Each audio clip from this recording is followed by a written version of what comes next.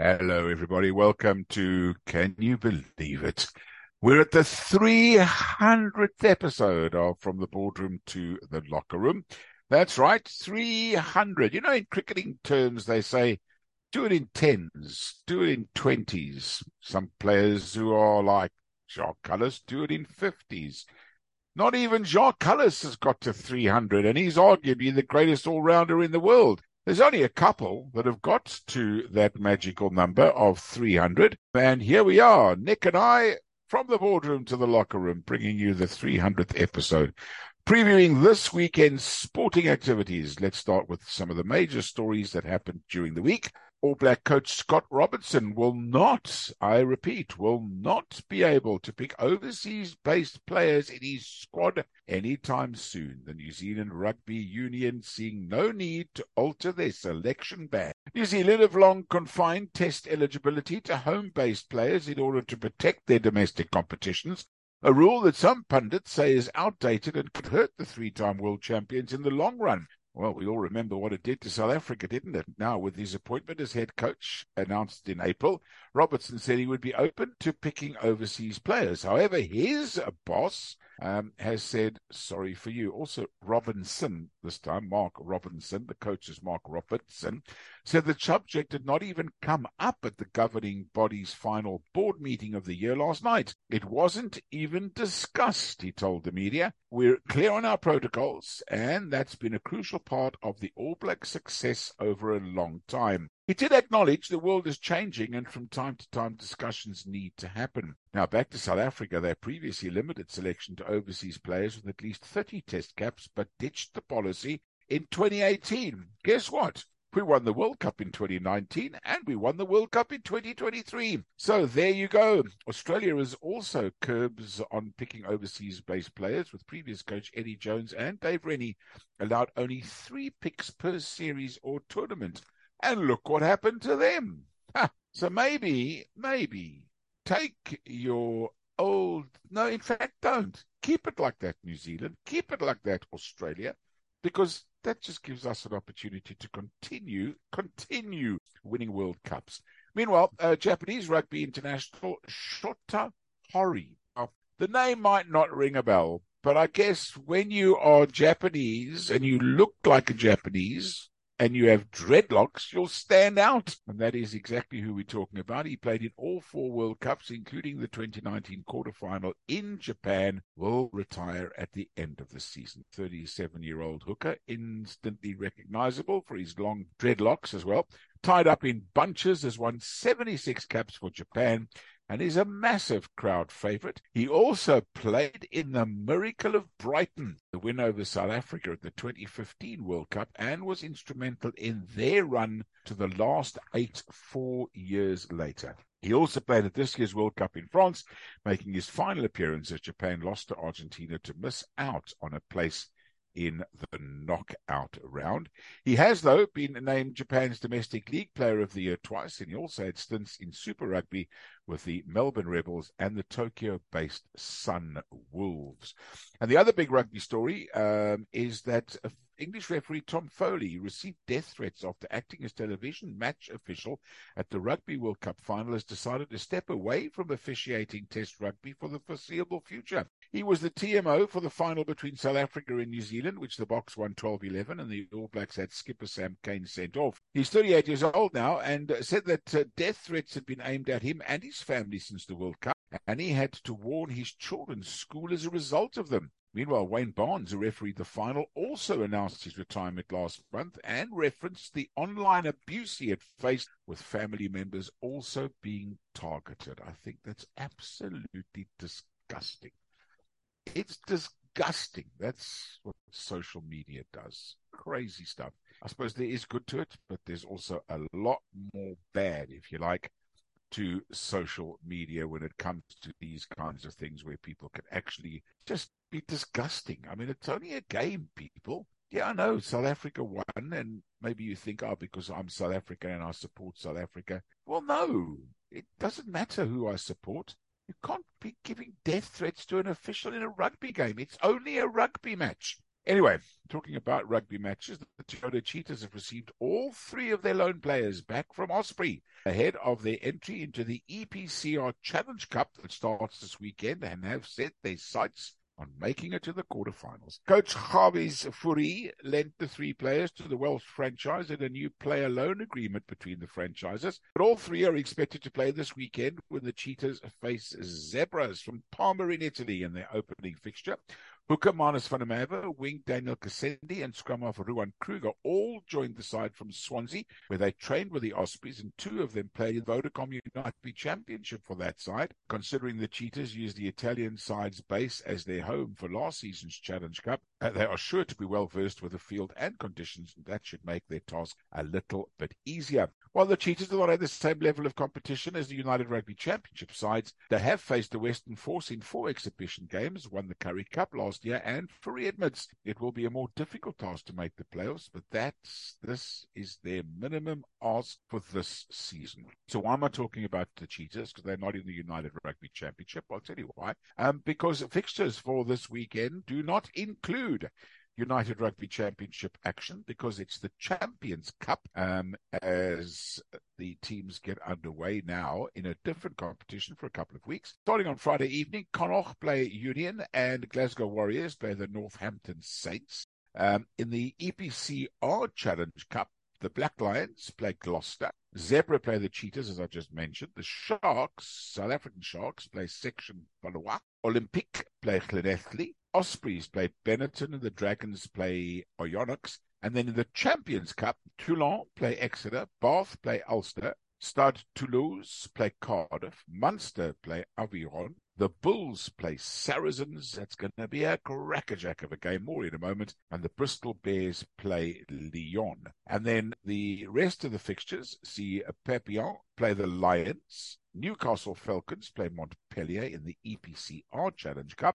And the Champions Cup sees the Sale Sharks play Stade Francais. The Leicester Tigers will host the Stormers. La Rochelle play Leinster, and Racing 92, the new club where Sia Kolisi comes up against Harlequins. Now, that's not all. There is lots of rugby this weekend, particularly down the road from where I'm broadcasting to you from right now. There is, of course, the Cape Town Sevens, and after the magnificent performance of the Springbok Blitzbok Sevens, they will be the number 1 seed for the tournament. But let's go into the 15-man game to start with and look at some of the South African action. We've spoken about the Cheetahs in action already. And then the big game most probably is the informed Bulls, who come up against Saracens. Now, Saracens have had a very, very long history with regards to South African rugby, directors of rugby. Former Springbok captain Francois Pienaar was there. They also had a couple of South African administrators running the club. Then they got relegated and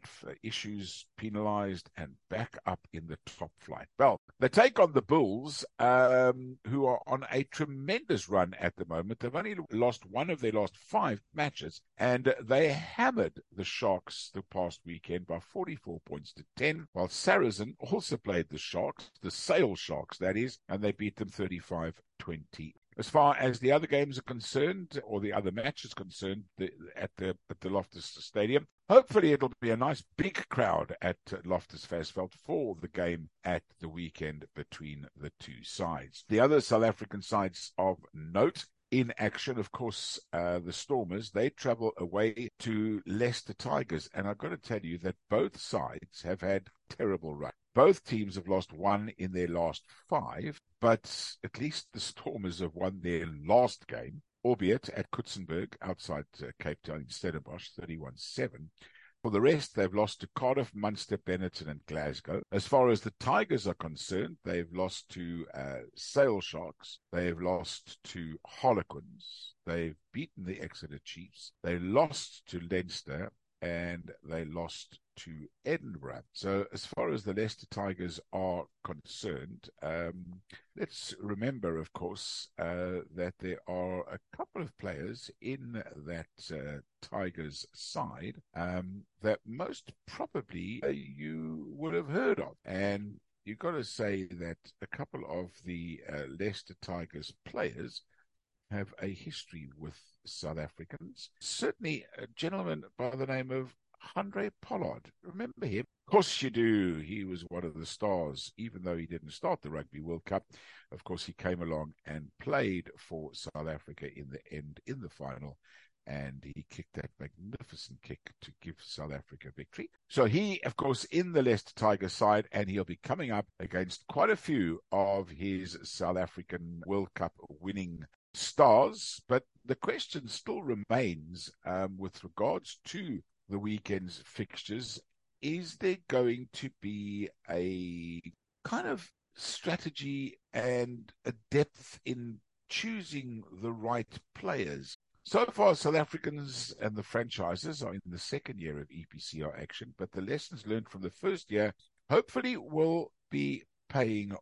The need for greater and more versatility, strategic planning being a major part of the campaigns. Home ground advantage, always a massive role for the erstwhile European Cup competitions, now renamed the Investec Champions Cup and EPCR Challenge Cup. And in the first year, it seemed almost overwhelming for the South African franchises. Remember, the Stormers went away for 4 matches, came back, played 1, now they're back in England again. So it can't be easy. The Bulls, the Stormers are in the Investec Champions Cup. The Lions, the Sharks, and the Cheetahs play in the second year EPCR Challenge Cup, which also pits them against some top European competition. It's going to be amazing. It's going to be fantastic. Cannot wait to see the action. But it's going to be difficult this weekend to differentiate between what you're going to watch and when you're going to watch it. Because on Saturday at 22, not 20 past, but 22 minutes past 12, it's the first game of the Cape Town Sevens. Now, I can tell you that over 65,000 tickets have already been sold for the 2 days, 34,000 on the Sunday, 31 on the Saturday. If you are in and around Cape Town, you are able to still get a couple of tickets.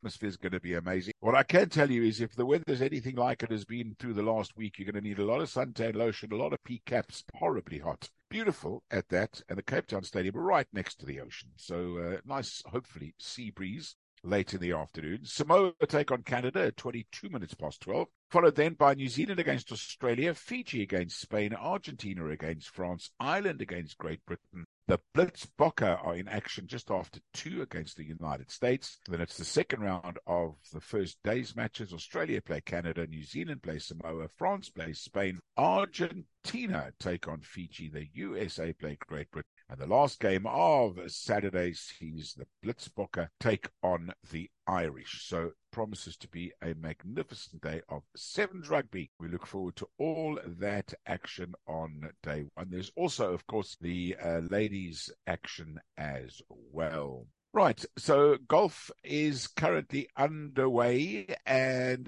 it is being played right on the banks of the Kruger National Park. What a magnificent golf course. What a tournament is currently underway. What players are there? Just quite fantastic. Leopard Creek.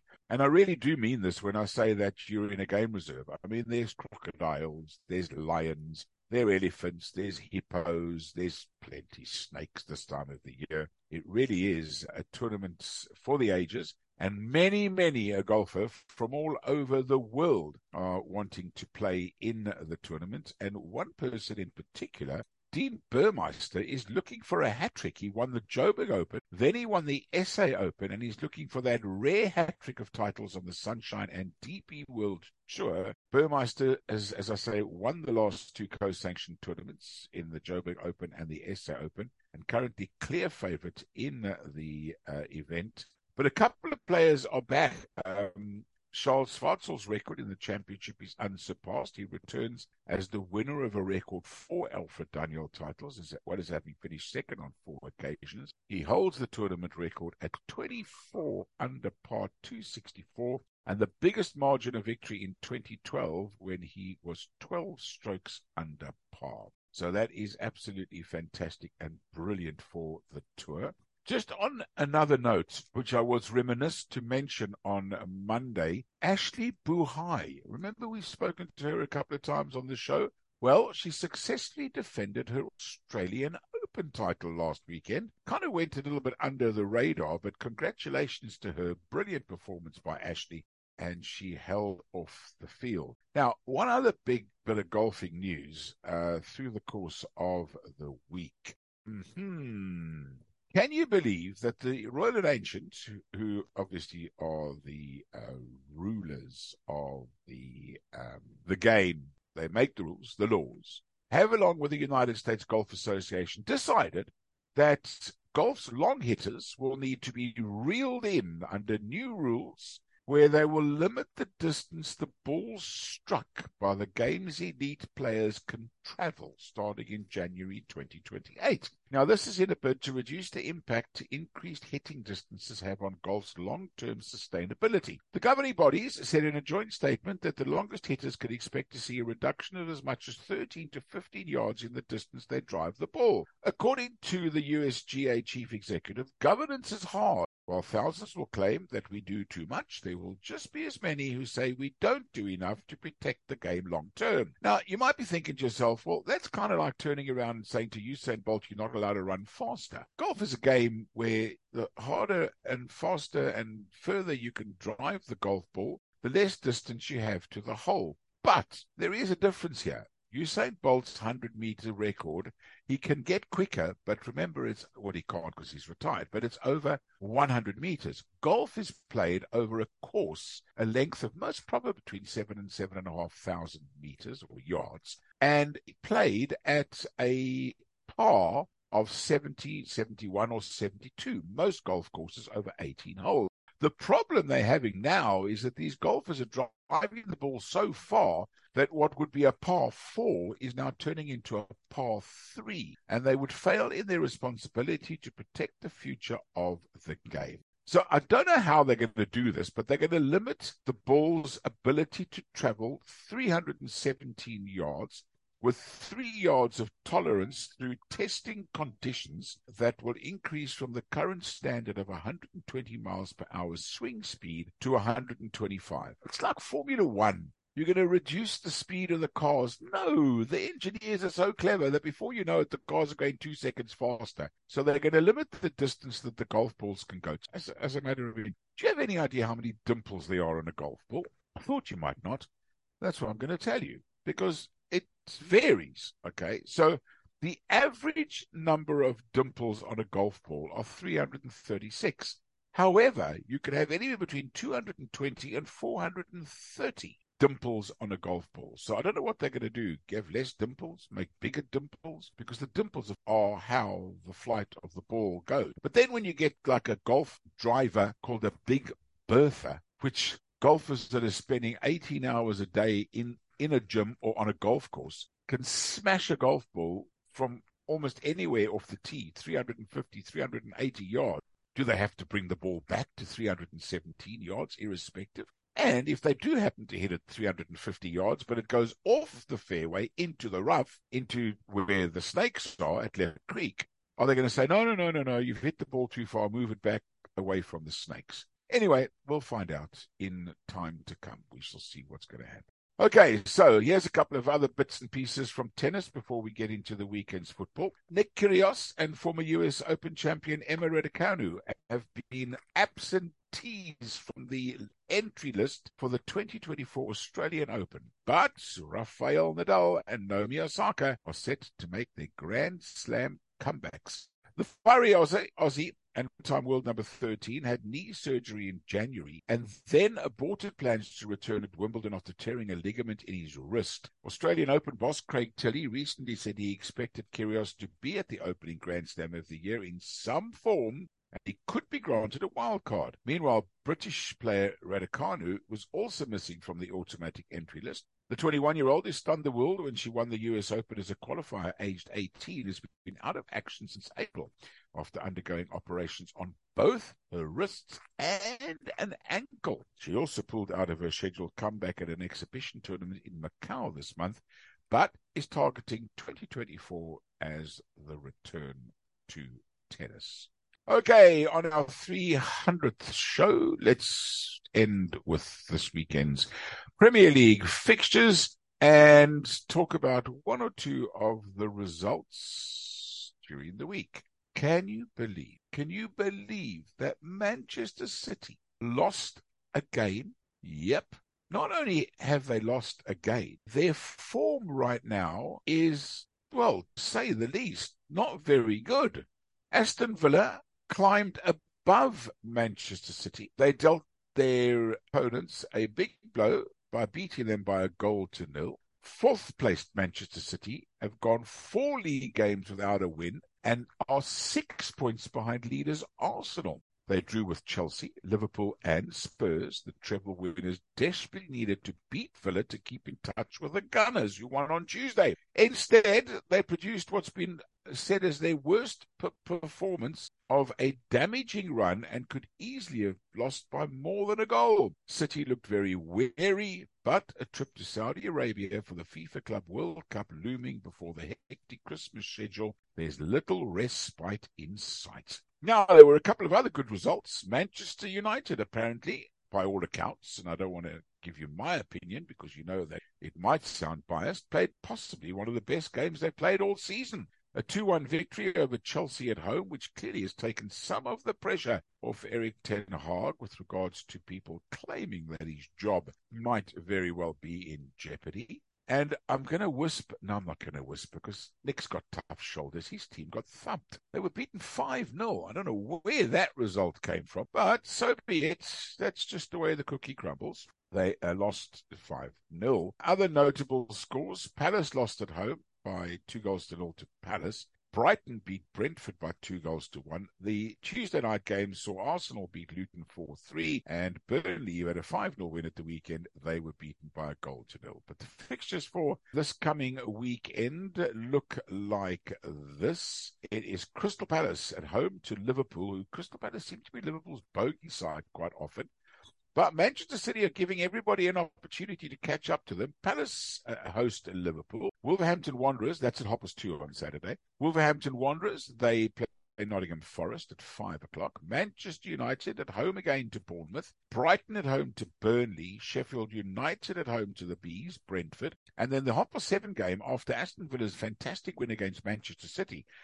They will be hoping to keep that form going when they take on top of the table Arsenal at Hopper 7 on the Saturday evening fixtures. Then on Sunday, early kickoff, 4 o'clock for Everton against Chelsea, Fulham against West Ham, and Luton against Manchester City. And then the game at 6:30 sees Spurs play Newcastle. Should be an absolutely fantastic weekend of footballing action. And before we go, let's also, shall we, talk cricket. We're just around the corner. It's almost upon us when South Africa will take on India. That's right. It's the big one, the first T20 international this Sunday. South Africa against India, 4 o'clock in the afternoon. On the same day, Zimbabwe play Ireland and the Indian women play the English women. But there's more cricket action tomorrow. The New Zealand women play the Pakistanis. The second T20 international where Ireland are in Zimbabwe.